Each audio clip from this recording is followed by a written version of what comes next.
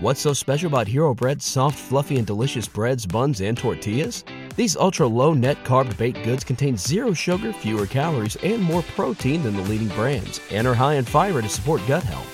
Shop now at hero.co.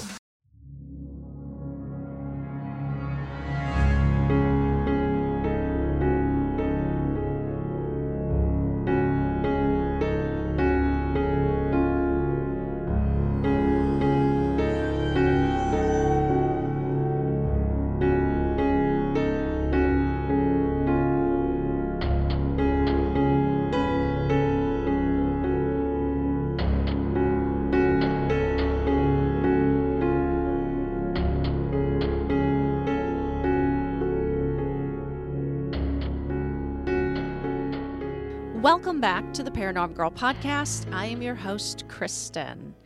As promised, I've got something a little different prepared for you guys today. Something a little out of my wheelhouse, you might say. My guests left me completely fascinated with the topic that we are discussing today, and they just left me wanting to know more. So I'm so excited to share this with you guys. Before we get to this fascinating conversation, next week, you guys, next week, I have once again been invited by the tenacious, the intelligent, the brutally curious, the gobsmackingly professional Christina Gomez to join her on her new live stream show, Top 5. Top 5. You may have previously seen me on her show, Shifting the Paradigm, or on her show, Strange News Weekly. She puts out a lot of good shows. If you have not seen either of those episodes, never fear. I've got links for both in the show notes for you to easily access, and it will take you over to YouTube. And while you're over on YouTube, sub to her channel. I'm telling you, you're going to want to. Some of the guests that she has had on in the past, oh my gosh, so good. She has been joined by the likes of Mike Ricksecker, Avi Loeb, Lou Elizondo, Brandon Fugel, and Kristen Amanda. Just a bunch of us heavy hitters and experts in the field, just chilling together over there. No biggie. I don't have imposter syndrome in the slightest, just so you know, okay? But yes, I will be live streaming with Christina. That show is airing Tuesday, April 25th, 3 p.m. Pacific. That is 3 p.m. Pacific and 6 p.m. Eastern. I will put the link up on my socials for you to tune in and watch, but just save the date, my friends. Save the date. You know how easy it is to forget, get caught up with other things. I get it. I got you, but save that date. Let's do a quick shout out to our friends over at Manscaped, and then we are going to get to my guests. The leaders in men's below-the-waist grooming have already helped you tidy up all the nooks and crannies of your body's basement, but this year, Manscaped can help you get the perfect presentation on that beautiful face with the new Beard Hedger Pro Kit.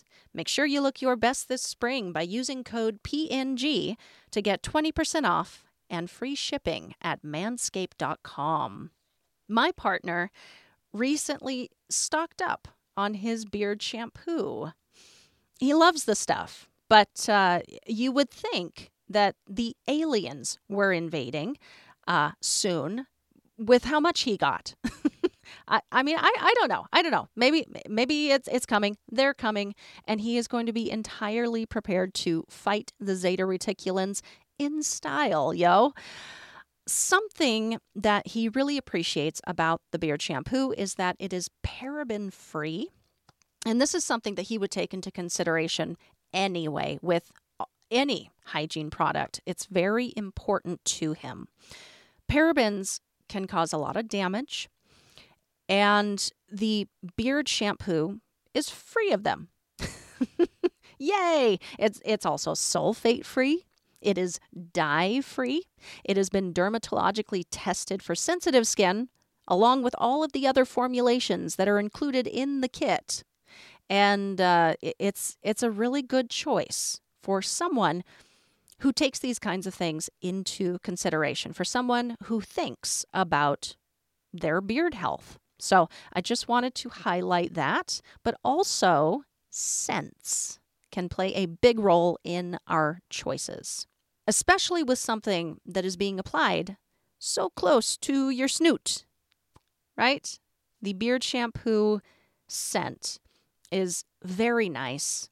And I think I have spoken to this before, but it bears repeating. It is scented with eucalyptus, rosemary, and lavender essential oils. Ooh, sounds like it smells nice, right? Lee and I both, I know this, in the past, in our dark, dark past, we have used products too close to our snoots that would just make your eyebrow hairs stand straight up or jump off your face and fall off. But the shampoo, it's subtle, it smells fresh, and it smells clean. Just simple.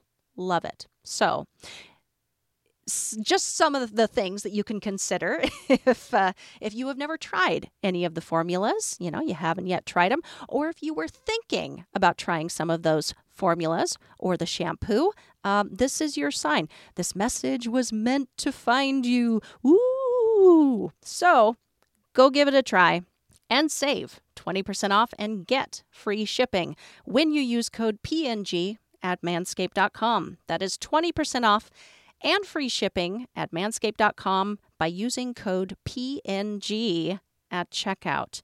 Focus on the face and use the Beard Hedger Pro Kit for the cleanest look in the game. Today, I am joined by the hosts of the Bigfoot Influencers podcast, Tim and Dana Halloran. Their show, airing weekly on the Untold Radio Network, explores and deep dives the Bigfoot phenomenon and is complementary to the book, The Bigfoot Influencers, written by Tim. Within this publication and on their show, you will find compelling and entertaining conversations with notable influencers in the Bigfoot community, such as Dr. Jeff Meldrum, David Ellis, Les Stroud, and Ron Moorhead. Whether you are an enthusiast or a seasoned investigator, there's something for everyone in the Bigfoot Influencers.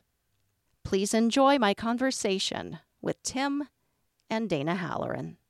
I'm Dana, and I'm probably the one who got us all started in this in the beginning. I've always been super interested in the subject. Tim and I have 4 boys, and there was a period of time where I was, staying at home and really focused on our youngest, who we used to just sit around and watch Finding Bigfoot and be really super excited about it. And I'm thinking, you know what, Gabriel, one day we're going to go on an expedition. We're going to go on a Bigfoot conference. We're going to do all this stuff. And so, obviously that didn't happen right away. But eventually I convinced him to take me to a Bigfoot conference. And we just basically just kind of like just oozed into everybody. Like, we just really connected well with everybody. We made some great friends, actually got to meet Dr. Jeff Meldrum on that. And it was just crazy how, because he was like my rock star, like man crush. So maybe, or let's say professor crush, right? Maybe explain who, because you're my man crush, baby. But explain who Dr. Meldrum is. So Dr. Jeff Meldrum is probably the leading, most well-known researcher, Bigfoot researcher in the country. He's a professor at Idaho State University. He teaches anthropology. He specializes in bipedal locomotion. So he's like a serious dude. You'll see him on a lot of Bigfoot documentaries. He's the academic when it comes to the he's the face of academia in Bigfoot now. Yeah. Right. I guess would be the way. Yeah. Definitely. That's a great way to put it, baby. Thank you. So here we are. We arrived at the Ohio Bigfoot Conference, and, we rented a cabin, but we had to go into the lodge to check in. And so I'm just so excited to be there. Okay. And, Tim's like, whatever, because he's not that into it. And so we're standing in line to go check in, and I see Dr. Jeff checking in too. Oh my God. I mean, it's like, just imagine like the most famous person that you just absolutely love and think is so awesome and seeing them. So I'm like, oh my God, Tim, oh my God, don't move. He's like, what? Don't move. I'm like, it's Dr. Jeff. And I don't care. I mean, I'm like, yeah, whatever. He's like, I'm gonna go over and talk to him. And I'm like, no, don't, because Tim is like just so bold. And so he goes over and he starts talking to him. And so yeah, so then I go over and I'm like, oh my God, I'm your number one fan, like some crazy psycho girl. And he's like, okay.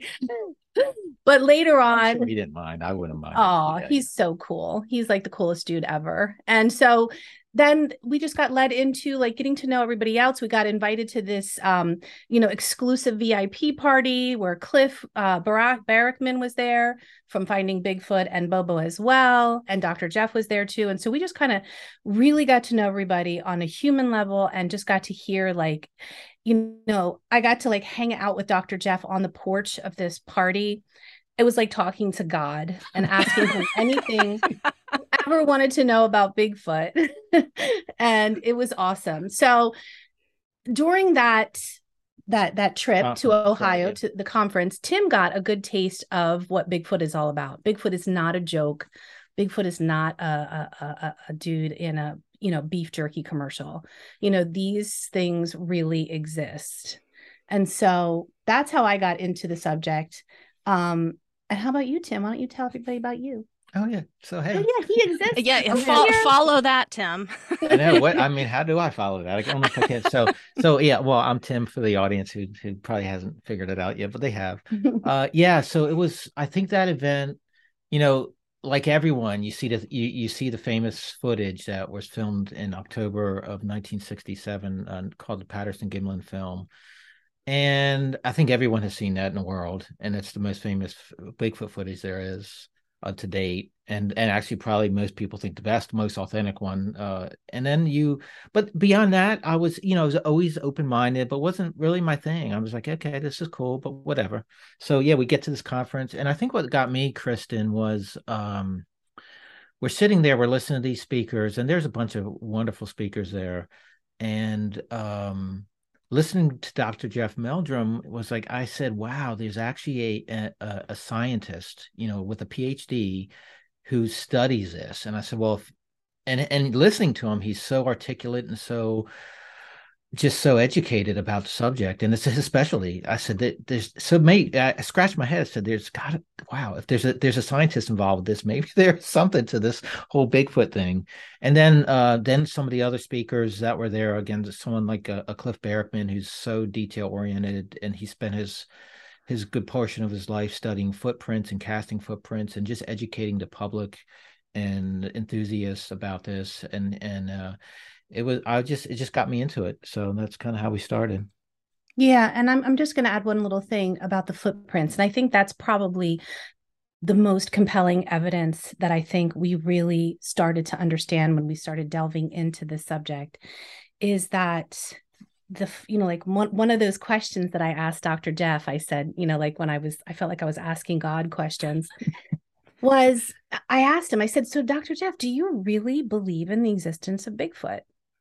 And he said to me, believing is something that you have to do when you don't have evidence. It's like faith, when you don't have, but these footprints make me know that there is something out there making these footprints. And from these footprints, they can estimate size, weight, individuals. These footprints that are being made are not fake. They have dermal ridges. They have particularities that a person couldn't fake. Like even a podiatrist couldn't fake. Mm-hmm. So, I mean, when it comes down to it, there's something out there making the footprints. Yeah. Yeah. I gotta say, Dr. Jeff's interview, you guys got to talk to him on your show. One of my all-time favorite episodes so far that I've listened to, you guys. He is absolutely fascinating. I get what you're saying, Dana. It's like it is. It's like listening to God, or it's an expert, in the field, and the fact that he is so smart and so academic, and it is not about belief anymore for him. He knows, and and we're talking about the footprints. the part of the interview where he is going into detail, into depth about these footprints. And I've just never thought about it that deeply before, that there are all of these ways that you can, cast the footprint and see, designate it, aside from or apart from like a prankster, doing the same thing, just putting footprints in there to, I don't know, lead people off into the woods for no good reason. But there are specific details to these footprints that are very compelling, like the dermal ridges, and him just going into like, yeah, this part is flat because of this, and there's like the, the bend, that's like that's very important Mid-tarsal to break, what they call it, yeah. So that was a fantastic episode. You guys have cool. some really incredible guests on the show throughout, though. I couldn't believe it as I was just listening, going through. I'm like, holy cow, Eli Watson. Like I've heard of Small Town Monsters. I've heard of that, and Les. Oh gosh. Oh, I can't remember the other one. Les Stroud. Yeah. I'm so sorry. But yeah, talk about your guests that you've had thus far to date. Like, who've been some of your favorites? Maybe some cool stories, something maybe I'll start, Kristen, on and I feel bad. I don't know. Because there's so many awesome people that we've interviewed. It's so hard. I don't mean to be overwhelming with the question. Well, I was fortunate because I was fortunate enough that many of I think when we started off the podcast, I already had interviewed a good group of them in the book. So they already trusted me. They already knew our style, and they knew it was, I hate to say it was easy, but it's kind of easy to get them on podcasts. And I know there's some people out there that have a challenge getting in touch with some, but just because I already knew who they were, we already had rapport. Some of them are friends. And it was easy to get them because they already agreed to be in the book. So there's like, Eli was not in the first book, and Eli's great. Eli's a lot of fun. And something I have to say about Tim is a great connector. He is amazing at connecting with people. He follows up with people. He just clicks with people. And I think I'm pretty good too. Like, I'm friendly and chatty and everything like that. But just Tim has a really good way of finding out how to connect to people. He wrote the book. And Tim, if you want to show his book real quick, Sure. Tim wrote the book. Pitch. I did not write this book, okay? But from going to these conferences and seeing how many different types of researchers there was no kind of nothing, not a website, not a book, nothing where kind of like Tim has like basically like a reference of everybody who's doing everything in the world of Bigfoot. And so that was something that was really cool. And so we took from his book, we're doing the podcast. And it's the same thing. We are not the influencers. We are interviewing the influencers. And yes, we are involved in going to conferences, and there probably is an expedition in our future as soon as I learn how to sleep outside. Which we're going to try this weekend. I mean, we're outdoorsy. Yeah. Like, we love hiking and just being outside and traveling and all that stuff. But like, sleeping outside is like a whole different ballgame. For you, yeah. Oh, yeah. For me. I grew up in Montana. It's overrated, but okay, I wish you luck. I'm going to try it. But so you were saying. Oh, yeah. Kristen asked some of our favorite. Yeah. Oh, wow. Les Stroud was pretty cool. I mean, because Les Stroud. So the interesting about Les Stroud is Les Stroud's. Everybody in the book, not everybody, but most of the folks in the book are around the subject of Bigfoot. And if, like, Cliff Barrickman will tell you, he told us, he said, what's nice, Cliff says, I can go to the grocery store and nobody knows who I am. So he can get away from that public eye. But once he's in the Bigfoot world, everybody knows who's Cliff. He's humongous. Right. But Les was the one person that pretty much is probably bigger outside of the Bigfoot world than he's inside the Bigfoot world. So though he did do a couple he has his documentaries about Bigfoot. Yeah, he has Survivor Man Bigfoot. Right. So he is still big in the subject, but he's big outside the subject too. So he's more of a household name for those who are not Bigfoot enthusiasts. So Les was cool, and I think Les interview was really cool for me. It was really easy Yeah. too, because Les is used to being on television. Mhm. He's used to keeping his answers short. He's used to like squeezing in as much goodness in one answer. So he was really easy in that sense. But for some surprises, like for Yeah. me, I was surprised how much I liked Ron Moorhead. Mm-hmm. So Ron Moore, just for your audience, Ron Moorhead is a researcher who I guess he's most famous for his Sierra sounds recording, which is some Bigfoot chatter, which is totally freaky. From 1971 or 72, I think it was. And So. I mean, the crazy thing for me, as somebody who taught English as a second language and also speaks another language fluently, you could just tell it's a language. They're It's not just communicating. somebody going, blah, blah, blah, blah, blah, blah. Do you know, like, Mm-hmm. and the sounds that are being made are just sounds that don't even seem like a human could make them out of all the crazy languages around the world. So, and also Ron is just like a really cool person. And he does delve into Bigfoot being not so much a biological creature as maybe a paranormal creature that can kind of come in and come out of possibly I don't know, wormholes. Yeah, or quantum physics, he thinks. Yeah. Not warm, yeah, maybe. But so not a lot of people in the Bigfoot world agree with him. Okay. But he's well respected. He is well respected. Everyone, yeah. And so I think that he was probably my most eye-opening interview. Yeah, and we've had a lot of fun ones too. I mean, yeah. Gosh, I mean, just fun ones. Diane Stocking was fun. Yeah, she was fun. She's been around for a long time. Yeah. There's not a lot of female.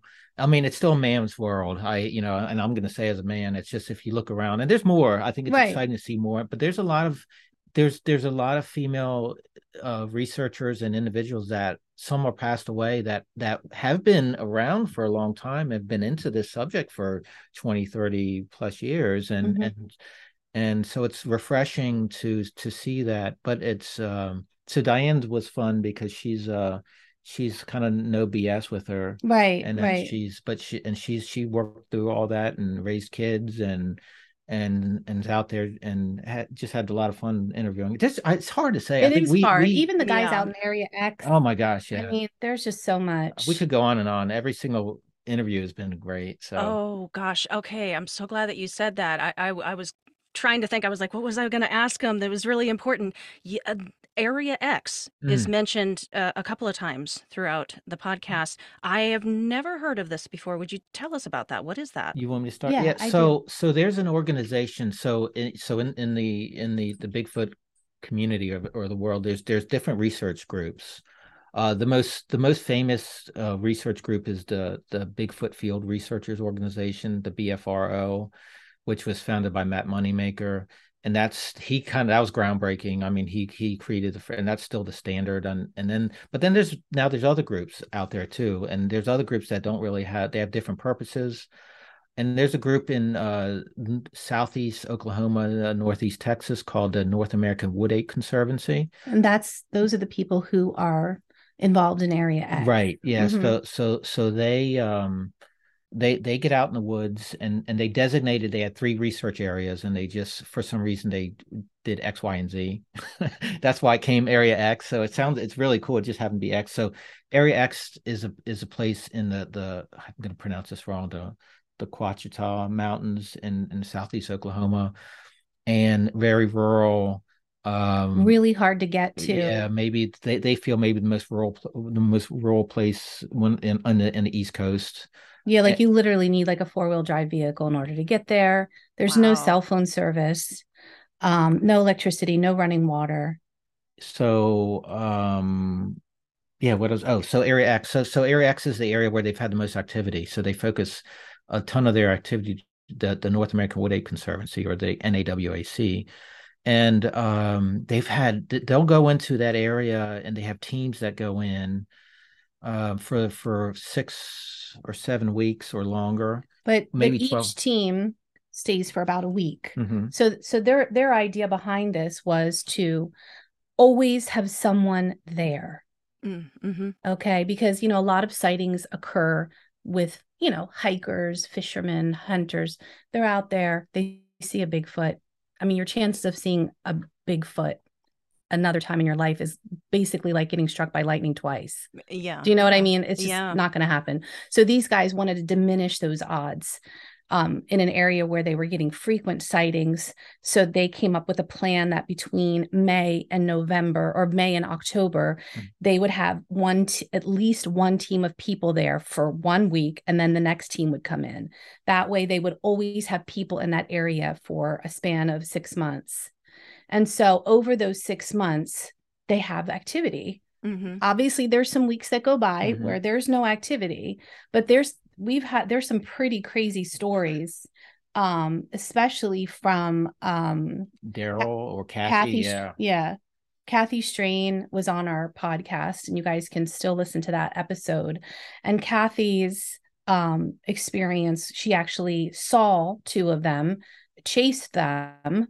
And she wasn't the only person that saw them, because there were other people there. They were sitting around the fire pit, and but she was the crazy one who actually got up and ran after them. Oh, wow. They were probably one was like a teenager, maybe one was a little smaller. But they're relating to, she thinks it wasn't a full adult. So right. Yeah. But I mean, just like the stories that come out of there is just like rock throwing, growling, vocalizations, just a ton. Yeah. Ton of. That's my goal. My goal is to get used to sleeping outside and get used to rocks being thrown at you. Yeah. Well, we're going to be sleeping in my Jeep. Yeah. Because I'm not sleeping in a tent. We're just going to convert the Jeep into and then we can have lunch and eat and cook in the tent. But at nighttime, my butt is going to be in the Jeep. You're like, click, yeah. Because there's also mountain lions and bears there, and you're in the middle of nowhere. So basically, I think they said you have to drive about 2 hours before you get cell service. Something like that. I mean, it's pretty crazy, girl. Something happens and, I mean, there's a satellite phone, but, who's coming to get you? So, but that would be my fate. And we've been invited. I would love to do that. But yeah, so just the stories that come out of there are just amazing. Yeah, we've had a few, few of them were in the book.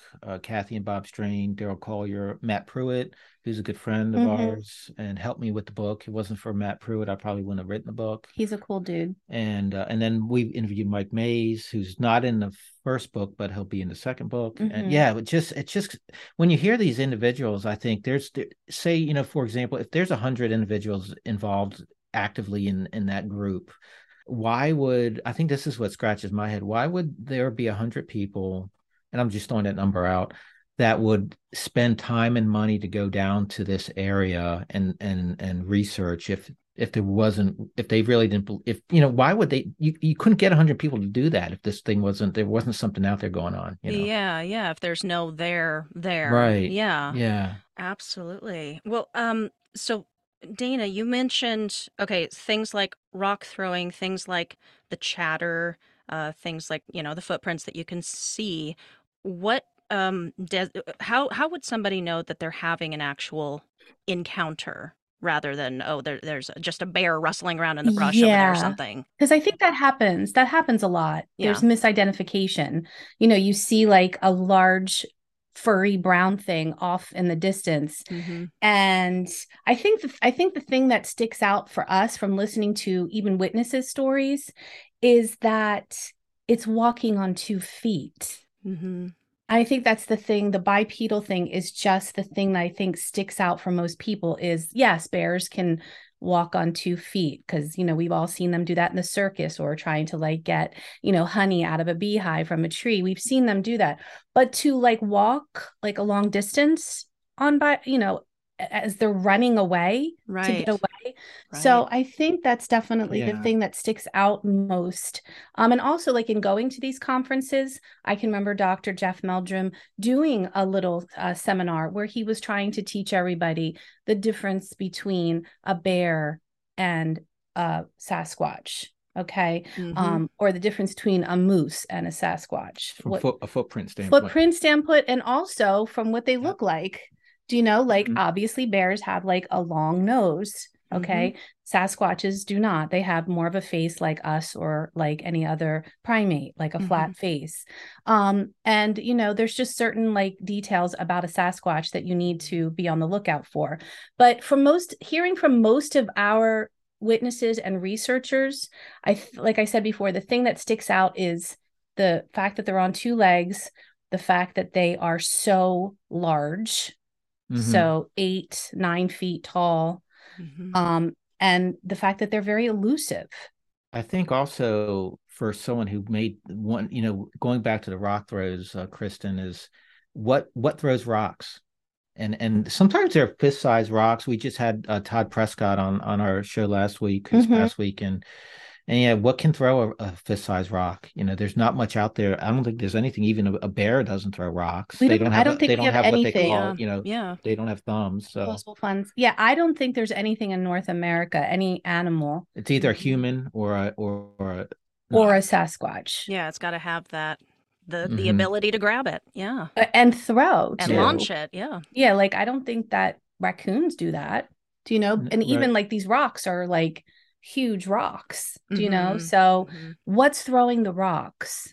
A person that's out in the middle of Oklahoma that you have to get to by a 4-wheel drive and not knowing and have no cell service. Not knowing if the people that you're throwing rocks at have guns and might shoot you.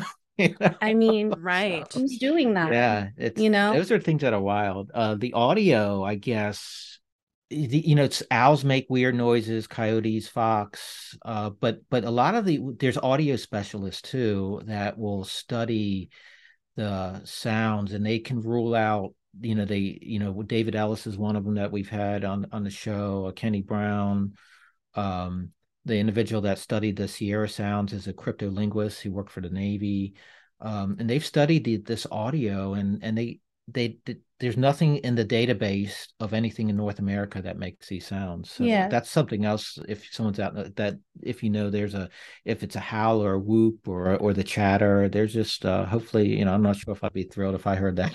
I think it's distinctive when you have that experience. Yeah. Even like I'm not really up on the, ghost phenomenon. I don't really know much about it, but I mean, I would think it's pretty clear that if you've like taken the batteries out of your Elmo doll and it continues to talk, that's a ghost. Do you know what I mean? Like, I think I saw that on some documentary or something. I was like, oh yeah, I would be out of that house. So it's like, it's pretty, I think it's pretty clear when you roll up on a Sasquatch. Yes, I'm sure there are definitely moments of misidentification. Yeah. Yeah. I think, and then I guess the other thing that stands out is people feel we hear a lot that they feel like they're being watched, and their hair stands up, or they get the feeling of the other feeling of like what they don't know what's related to. They say could be something related to infrasound possibly, but they get this feeling of I got to get out of here. Something's not right here, and they just want to leave. And we hear that a lot from people we talk to. So that's interesting too. And I've never had an experience out in the woods, obviously. So why don't you explain to everybody what infrasound is? Sure, I'll do that. All right, go ahead. So infrasound is, I guess there's some animals that have it. Lions, elephants have infrasound, and it's a sound that emits that we can't hear from our audio or from the way ours are here, but it's more of a, how would you explain it? Like a vibration. A vibration, and it just I think some predator animals use it to stun their prey, to give them a few seconds to get on, attack them, Yeah, like I don't know if you've ever watched those shows where it's like a show that used to be really popular where like they're like, I think it's like, I'm not trying to like pick out any country in particular, but I think it's like Japanese whalers, and then there's these like Greenpeace guys that are trying to like save the whales, and then the Japanese like have like this big like bullhorn thing that emits this sound that we can't hear, but it makes us feel sick. Oh, wow. Yeah, there's Okay. an actual, I mean, I think they've done this before at some embassy, Mhm. I think in the Caribbean, where an American embassy was attacked with this type of, I can't remember Yeah. the name of it, but it's something similar. The military, Mm-hmm. there's been militaries that have studied, and I guess maybe law enforcement, how to use infrasound for crowd control too. Right. So it's not a sound. So a lot of witnesses have experienced not or just feeling dread, or they shouldn't go any further. Even Kathy, not Kathy, Diane Stocking. Stocking. Yep. And this is like a hardcore bad mama jamma. Okay. She's not like a Dana who's afraid to sleep out in the woods. Girlfriend is like fierce and strong, afraid of nothing. And she was investigating a witness sighting and was walking down a path or a road or something, if I remember, and all of a sudden just got this dread feeling. And she decided to turn around, which is like, what? Because this is the girl that you want with you when you're in a bar fight. Do you know what I'm saying? So when she said that, I was like, okay. So that's something else that people mention. Okay. Yeah, that's really interesting. When you said people feel dread, I was like, oh wow, well, that's something else I have never heard. But I have heard plenty of stories where people talk about this very unwelcome feeling when they think that they're having an encounter, and they're just like, ooh, yeah, the being watched, and I am not welcome here, and I should scoot. Wow. It reminded me actually of a story. You guys probably know it. I think it was out in West Virginia. This first date, this guy and girl went on the river there, and somehow the rapids got real bad, and they were thrown in the water, and she was getting pulled down, and he caught up to her and like threw her up onto a rock to like save her. And he crawls up on the rock after her. And then this big splash in the water next to him draws his attention up to the bank, and he sees what he describes as a gigantic, massive Sasquatch with picking up another rock, and it looks mad, real mad. He talks about it later that it thought that he was trying to hurt her, the woman, when he tossed her up on the rock. And so he, like, thinking quickly, the thing in the background is like raising the rock, and thinking quickly, he's like, hug me real quick. And she does, and then it dropped the rock and walked away. But just the throwing of the rock, the whole experience. But yeah, that's interesting. That's interesting. I don't think, though, that if you ask me, I don't think the Bigfoot cared or not whether he was speaking, because they just don't want us around. They don't want anything to do with us, right?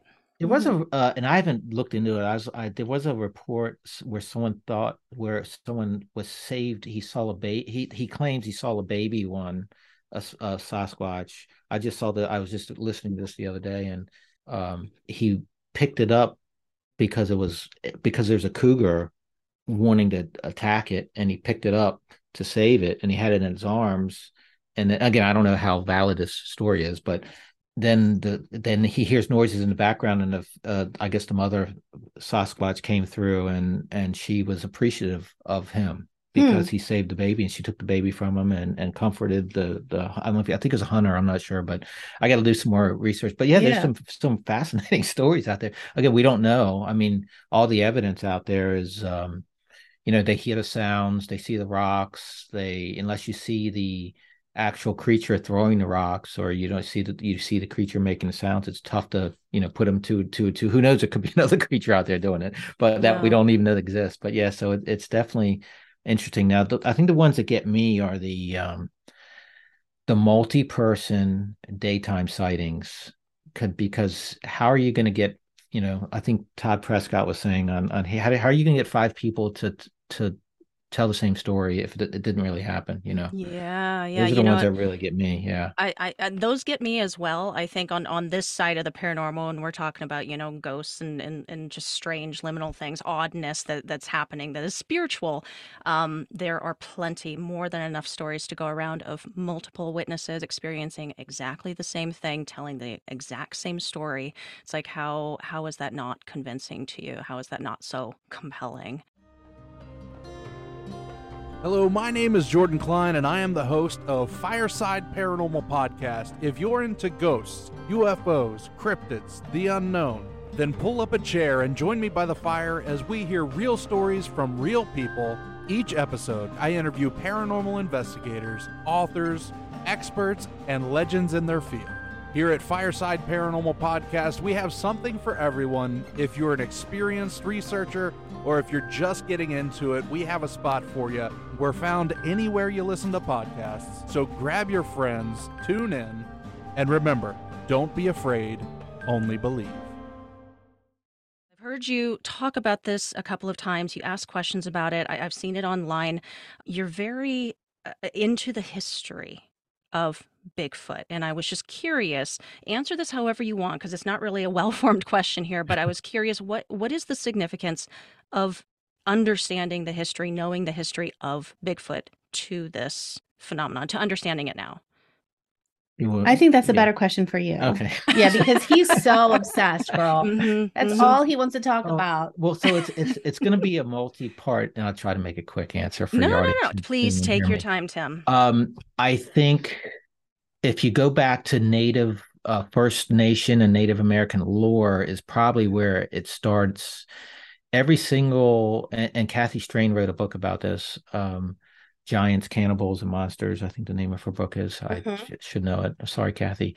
I think that is the title. So every single tribe references a hairy creature. They have a different name for it. They all have they all reference it in their lore and their history. And some of what we hear is all the other animals that they describe. Well, some describe them as animals, some describe them as another tribe of people. And they all have a name or different name, a different theory on them. But when it comes to the animals, if you look at their history, and there's these things called pictographs that they have found in caves, and all the other animals are real animals. They're coyotes or eagles, and then there's this other thing. And so they're like, well, everything else they depict is a real creature. So, and here's this big hairy thing on two legs.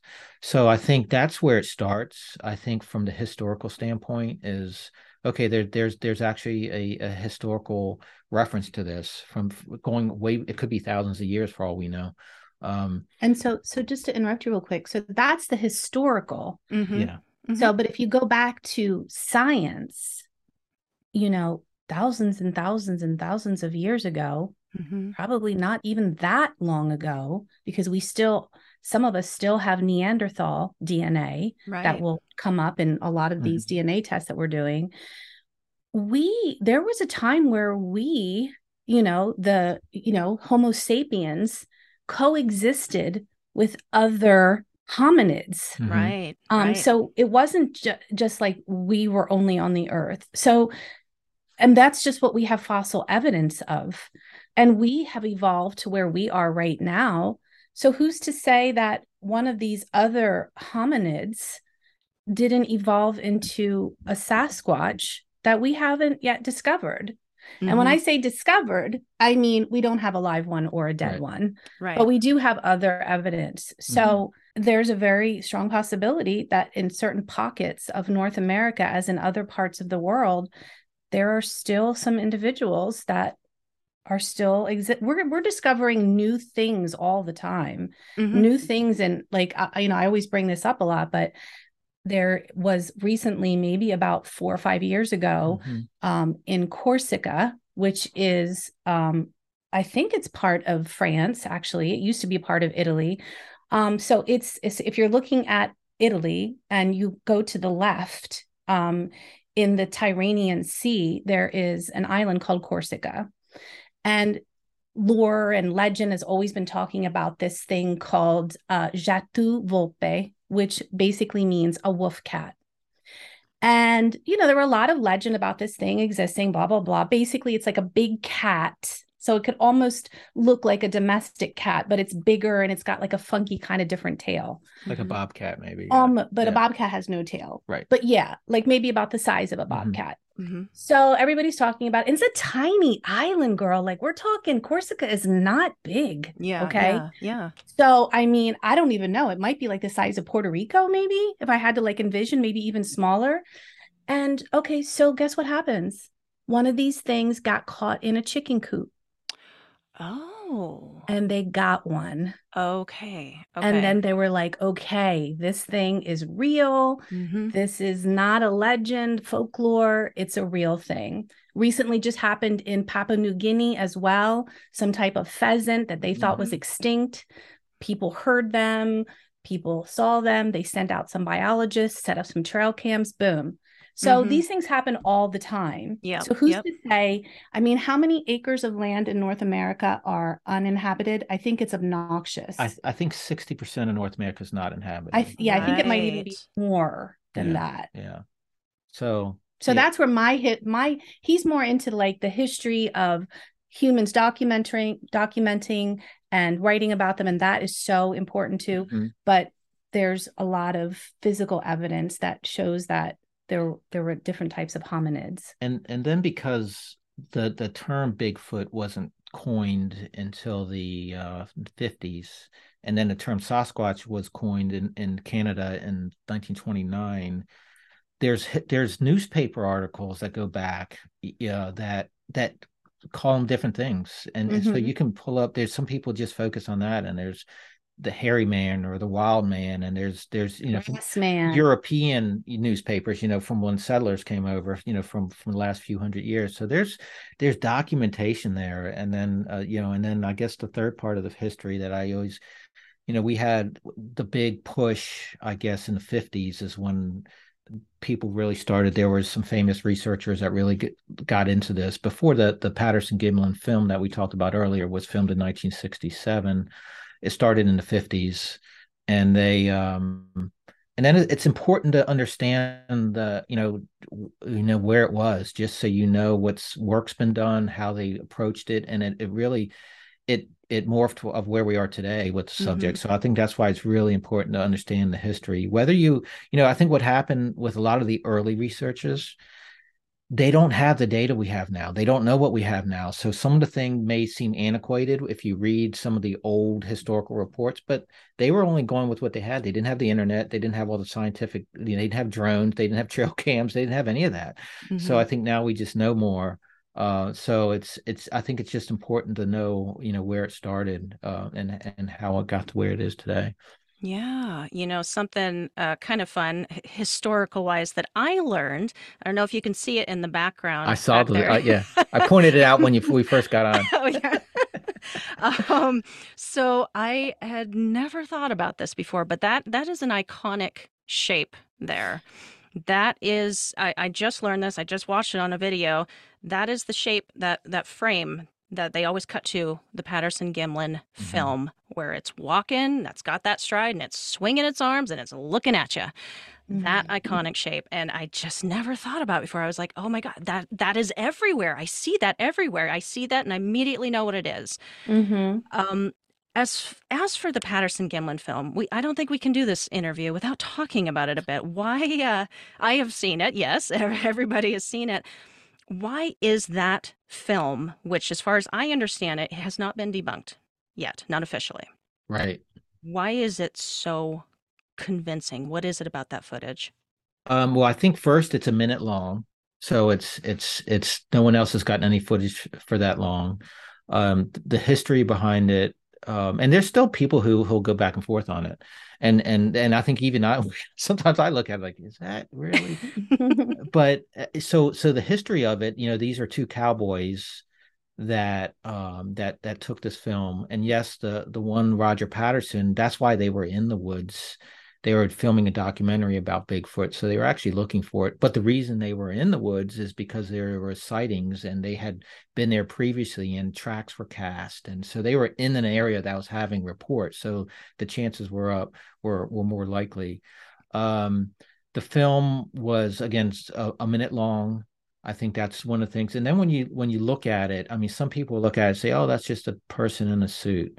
And there's times that I've looked at it and say, your first glance, I remember when I very first looked at it when I was a kid, I was like, oh yeah, look at that guy in the suit. But when you really get into it, number one, it's a female because there's breasts, and then there's muscle movement, and then when you look at it, when you talk to a lot of the specialists, and I think it was I guess it was Bill Munns who worked on Planet of the Apes. I think it was Bill Munns, and they had a conversation about this. So for 1967. for someone to fabricate a costume, and these are just two guys, two cowboys, so there wasn't a big production crew. The chances of them fabricating this costume and filming it with no funds or even limited funds, or it's just a shot in the dark that this could be fake. And then There's no way that the muscle flexing, the best thing that you can do is probably hear Dr. Jeff explain why he believes that the Patterson Gimlin film is real. And then he found footprints. Right. They also found footprints after, but it's the way that it's walking. People can't walk like that. Yeah. We can't walk like that. They have like dissected that film. There's no way in 1967 that somebody could have. I mean, we were born in the early 70s. And, we grew up with like Star Wars coming out in the latter part of the decade. And I mean, even those costumes weren't, really, right. They just weren't. How are they going to get, who did the special effects? Was it Steven Spielberg or George Lucas? Who was it that did the special effects for Star Wars? Well, that's George Lucas, right? They're not gonna get somebody to do a Bigfoot costume 10 years before that walking through the woods. So it still remains, I think, the best documented film of an actual Bigfoot. I mean, there's been people come out. There's definitely been some people said. One guy said he made the suit and sold it to somebody. Then there's a gentleman named Bob Hieronymus, he was friends with Bob Gimlin and Roger Patterson, and he said it was him in a suit, and he was a tall guy, and so there's definitely some skeptics out there, but it's just hard to say that. It's just a lot going on with that. And now that we're into that discussion, because this is just something that has, like when you delve into this whole subject, other things just kind of pop up for you. The possibility that the government is trying to suppress the fact that, there's a lot of witnesses who are saying that, the government knows they exist, but for other, certain reasons, they don't want it to become known that we have an 8-foot tall bipedal species that lives in North America. And for a lot of people have different reasons for why they think that might not be something that the government wants us to know about. Some of it could be forestation. What is it? Forestation. Well, protected. Do people want to be wandering around hiking if we know that there is an 8-foot, 500-pound bipedal animal that could rip your head off in an instant? Right. Or what were some of the other ideas people had of why maybe the government would want to suppress this? I mean, there's so many different. I mean, I'm sure Kristen hears them too with all the with anything when it comes to UFOs, aliens, sure. right, paranormal.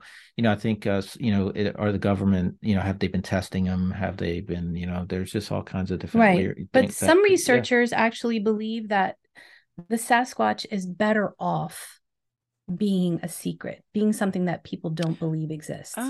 Because if all of a sudden we found a dead one or a live one, everybody would be out in the woods looking for these things and taunting them, and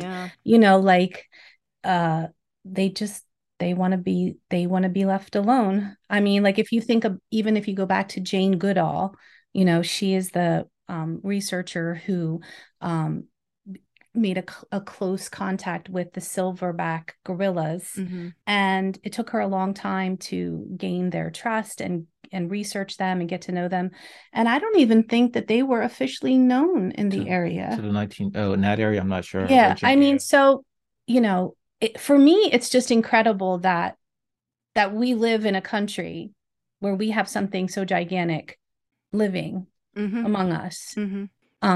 So I think, and a lot of times, I think people who live in more urban areas, they forget that if you walk out in the woods, there are bears that are 600 pounds, and there's mountain lions, and they're walking around free. So I think we forget how we still have some wild some nature out there. Well, That's yeah, good. and you can't reason with them. So if you come across like a mountain lion and you're running down the road and all of a sudden the mama mountain lion jumps out. I'm sure we've all Ooh. seen that video of that Oh, runner who's like backing oh, up and yeah. He's like, no, there's back. no reasoning. You can't talk your way out of that, Mm-mm, honey, because mm-mm. she don't care. That is just And pure drive. Yeah. exactly. So there's tons of, I mean, he probably ran down that road every day for God knows how long. And then all of a sudden, guess what? We live in a wild world. Do you Yeah. know? We live Yeah. in a wild world with lots of unknown Mhm. things going on. Now, on that note, what are your guys's personal opinion about Bigfoot? What are we talking about here? Are you of the belief that it is an ape-like creature, a primate? Are you more of the mind that there is something kind of magical, interdimensional about it? We have not found a body. We don't have the bones, that kind of stuff. We don't have Mhm. that hard evidence of the actual body being there. Like, what do you guys think about it? I think we both feel the same way. Wouldn't you say? I think so. Yeah. We're both very much on the idea that, okay, so when do we find bare bones? Yeah. I think Oh. if you really look into it, I don't think we find a lot of bear bones or mountain lion bones. Tim and we have woods right behind our house, and there are times where we're walking back there every single day. Mhm. Same path, walking through. There's plenty of wildlife out there. We live in southern Delaware. We don't have any large predators. I think our largest predator is coyotes, which Mhm. we definitely have back there. We have finally found, like maybe after 8 years of walking back there, we finally found bones As of, a and of a that raccoon. was a raccoon that Yeah, we had a it raccoon was sick in the and driveway. that showed up, and we wonder where it came from, and then it went off and It ran into the woods and it probably died right there. But I mean, when do you ever find bones of any animal? True. I Yeah. mean, Well, our cats do. oh my God, our cats bring- are nightmares. Yeah, that's a whole nother story, but No, but seriously, so the whole finding bones or finding whatever, but I definitely think that like Dr. Jeff said, something's making these footprints, and they can tell by footprints how tall, how much it weighs, how far the gait is of this thing that's walking. And from hearing people's eyewitness stories firsthand, and we've heard people's stories firsthand who don't want to share it with the public Oh. because they're afraid of ridicule. Right. Because we're like, oh my gosh, we'd love to have you on our podcast. And they're like, no, sorry. So Right. who does that? Okay, Right. so I believe that these things exist. I'm open to listening to the fact that there might be a paranormal angle to it. Because I'm very open-minded, but it just doesn't make sense to me. Mm-hmm.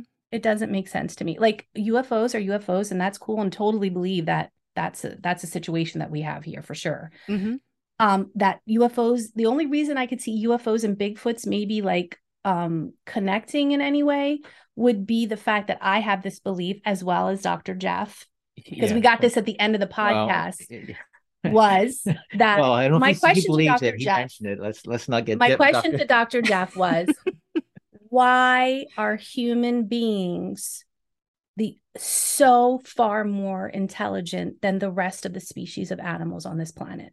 Mm-hmm. Dr. Jeff said whether it's something otherworldly, whether it's divine, from God, divinity from God, or something else otherworldly, that's like, so here's my thought process. Maybe Bigfoot, what is kind of what we were supposed to be before aliens crossbred with them and created us. Oh. Okay, I know. Okay. No, I know, girl, that's out there. A good theory. I love it. Okay, so maybe if we got one and they did some, examination or testing or whatever, they would find that, like other primates, we have a lot of DNA that we share. So who knows if the Sasquatch is the missing link to maybe we would have stayed like a Sasquatch had we not interbred with aliens. Now everybody's like, whoa, Dana's like really out there.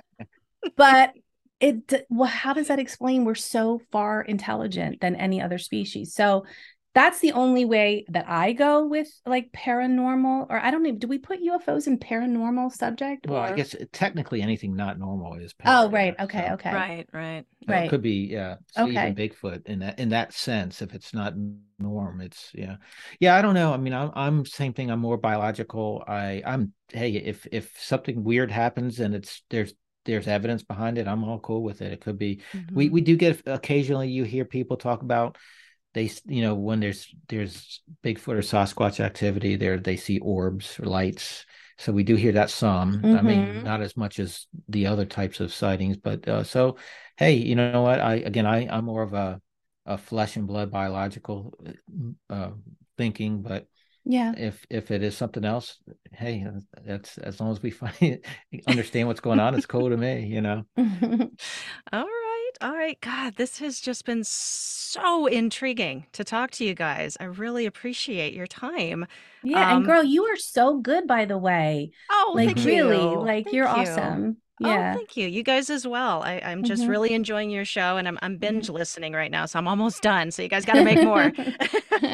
um, so here near the end, I have some final questions for you, as Okay. I told you I might, and then we'll close it up and let you guys get on with your day. Mhm. So I guess just whoever wants to answer these, just a few of them for you. So first question I got. Now look at me. She gives me Everybody that looks at look. Tim. Yeah. Yeah. So there, of course, is this negative connotation to Bigfoot and those types of encounters. For instance, where I used to live in New Orleans, we had the Honey Island swamp monster. They call him a Mm-hmm. monster, and there's all these other things. Like you hear stories like the rock throwing, like there's this aggressive aspect to it. Um, what you guys said today, the infrasound, predators use that. Is it a predator? So I'm just curious, do you think there is any reason for us to fear? I mean, I think if it's an animal, a primate, you always have to fear, and you got to fear humans out there. I feel like it's Yeah. more like, I feel like if we have to kind of like compare a Sasquatch to something that we know and we feel familiar with, I would compare it to a silverback gorilla. Like they say that, if the male feels threatened, it'll come charging towards you, but if you cower and lower your eyes, it won't hurt you. My feeling is that they're powerful and big because they're killing large prey. They're killing deer, because obviously in order to be that big and powerful, they would probably need to be eating some meat. So I think if we respected them just like we would respect any other large omnivore, bear, like a bear as well, I don't think an attack would be something 100% that would definitely happen. I think it would only happen if it felt threatened. Or starving. I don't think it would Yeah. eat people. You never know. How do I you don't know? think we Yeah. taste good, dude. I don't. And you know what? I don't wonder if there's this other level to it that we should take into consideration because from most of the stories I have heard, there is this sense of intelligence, not Mm-hmm. animal intelligence, intelligence we would understand. Mm-hmm. So I don't know, just another layer to it, something to Yeah, consider. definitely. Mm-hmm. All right. All right. Next question. Whether you are buying into it or not, just go with it here. What is the craziest theory you have ever heard? Gosh, Um, the craziest theory about Bigfoot. Yeah, whether you love it or you're just like, oh, that is such hogwash. Craziest theory about him. well, there are some people who talk to them, but that's not a theory. Right. I mean, a theory would be that they came, I don't know. I guess a theory would be, yeah, go ahead. And this just could be my lack of understanding of quantum physics. Right. Yeah, that can And be. that's probably a huge thing. Is I find it hard. I do find that hard to understand that they are Yeah. disappearing through portals and going to different dimensions. But again, that could just completely lie in the fact that I Yeah, don't know much about me it. too. Because Yeah. what else could be doing that then? If why would that just be the only thing? Because Right. yeah, because if it's at a different frequency, and can go in and out of our dimension and still leaving physical evidence behind. What else is doing that? That might be the one that really makes it tough for us to understand. Okay. Right. Okay. All right. And final question for you. Asking as someone like this, for someone who is not familiar with the subject, but is curious to begin their own education, where do you recommend they start? The book. No. I mean, actually, that's definitely something you want to get into for sure. But I would recommend, I think the easiest thing to do would be to start watching some documentaries. I think the best documentary that you could probably watch, wouldn't you say it would be Sasquatch Legend Meets Science? Yeah, and that's Dr. Jeff is in there. And also produced by Doug Hychek, who's the publisher of the book and also the producer of our podcast. So. Yeah, and Doug is the coolest dude ever. But yeah, I would definitely say start watching some documentaries, and like legit documentaries. Like be careful on YouTube, because just like with anything else, not like we're not cool because we're on YouTube too, but just like you can get sucked down like a crazy rabbit hole of, like, my friend at work is like, she knows that I'm all into Bigfoot, and she's like, shows me something on TikTok. Look, Dana, he's got a dead one. I'm like, girl, that's not real, girl. No, look at it. I'm like, no, Therese, that's not real, girl. That is not real. So be careful what you're looking into. But I would definitely say it's so easy to watch a documentary. Sit on the couch one night, get some popcorn, and just start watching. And then get some of the old books that were, from the, John Green, Ivan T. Sanderson, just there's some authors out there. Lauren Coleman has some really great books, and just to get an understanding of it, of the subject and the history of it. Because even if you don't believe it, even if you read some of these books and then go on later and don't agree with it, but it gives you a foundation, so you get an understanding. Christopher Murphy had a really good book. There's just a bunch of, I could go on and on and on. I got a list of them in my book. And get Tim's book. Because once you get all into it, if you get Tim's book, which is really cool, because you've got all the people in here who are doing things, doing the research. So you get to know them, you get to know what they're doing, what area that they're in. And so I wouldn't necessarily, this is a good place to start, though I think you could throw it in at any point of your Bigfoot journey. But I think it's great because there's so many people doing so many things just in North America alone, not even talking about Australia and Russia and everywhere really. Flores, Yeah. Worldwide phenomenon. Okay. Well, where would you like to send folks to find and follow you and to buy the fabulous book? Well, I would start with our website. If you go to the bigfootinfluencers.com, you can find our podcasts. This one will be up. I'll make sure I get this up once you air it. So our podcast you can find on YouTube, as just to see visually, kind of like what we're doing right now. It's on the Untold Radio Network.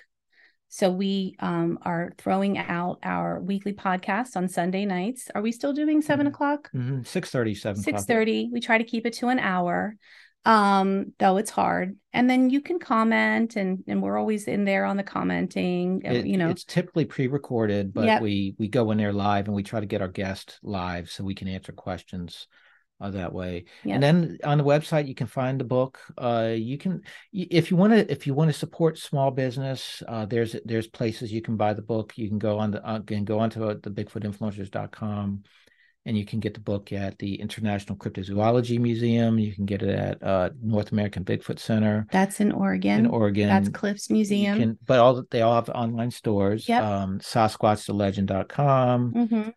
You can also find it on Amazon. Yeah, it's on Amazon. It's on all the, if you Google search it, you can find it on any of the major Barnes & Noble, Walmart, any of the major bookstores as well. Yep. Or you can, and you'll also see us a lot of times at some of the Bigfoot conferences that are throughout the country. Actually, in 1 month, we'll be back in Ohio. So we'll be at the Ohio Bigfoot Conference, which I think, in my opinion, is probably one of my favorite conferences. This year, Cliff will be there, Cliff Barrickman, Renee Holland from the Finding Bigfoot. Mark. Wait, is Mark going to be there? Mark Marcel? No, I thought Mark was. But a lot of great speakers, and we'll be there. Yeah. I'm actually emceeing it this year. Tim's going to be the MC at the event. No kidding. Oh, I'm going to be stuck at the booth selling his book. But having a great time and chit-chatting with everybody. Yeah, so that's another place where you can find us. But you can follow us on Facebook. You can follow us on Instagram. And then we're also doing like a separate YouTube channel, which is kind of like our thing that you can see here in the background, Out of the Woods, with Tim and Dana. We're building up some videos right now where I'm even doing like a little thing called Eat Like a Squatch.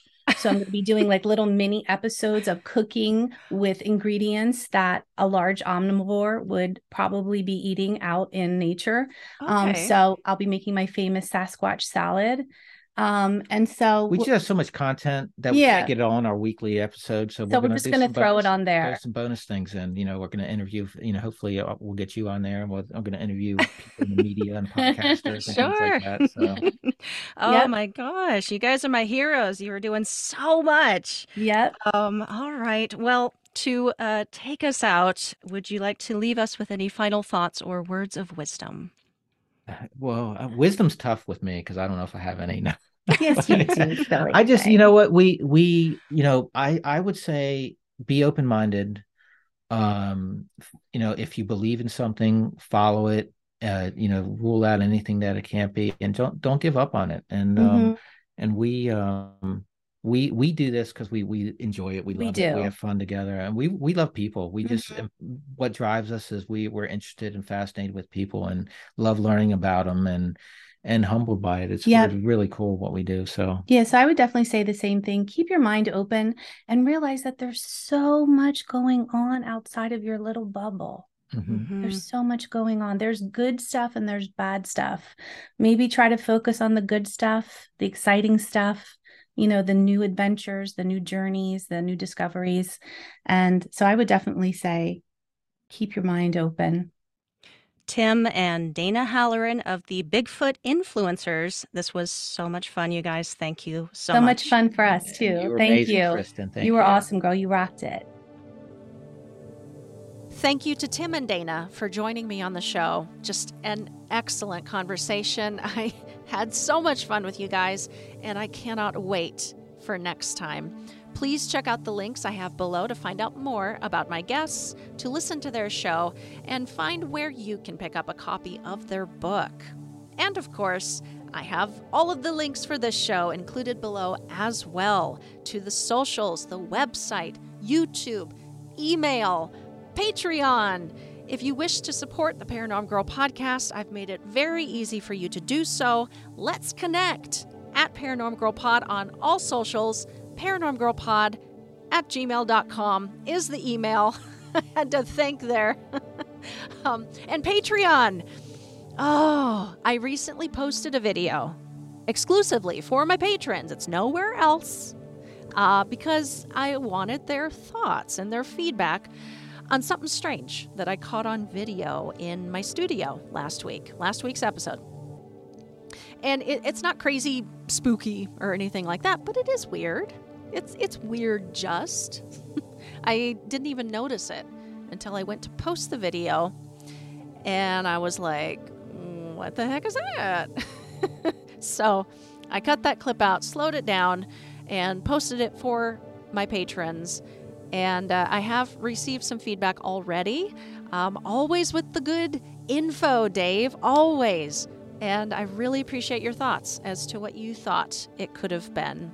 For anyone else who wishes to support the show in this way, I look forward to hearing your thoughts as well. That is a wrap on today's show. My guest next week has appeared live on BBC Radio Leeds, as well as Most Haunted's Yvette Fielding's podcast, Paranormal Activity, to discuss her experiences living in what is thought to be one of the most haunted houses in Leeds. She has published a story about her time there and about the decades of profound experiences and downright bizarre situations that ultimately thrust her unexpectedly into the realms of the paranormal. The book is called A True Story, and my guest is author Ann Bateson. Don't miss it. All for now. See you guys in a week. Stay safe, keep the nightlight on, and sleep with one eye open.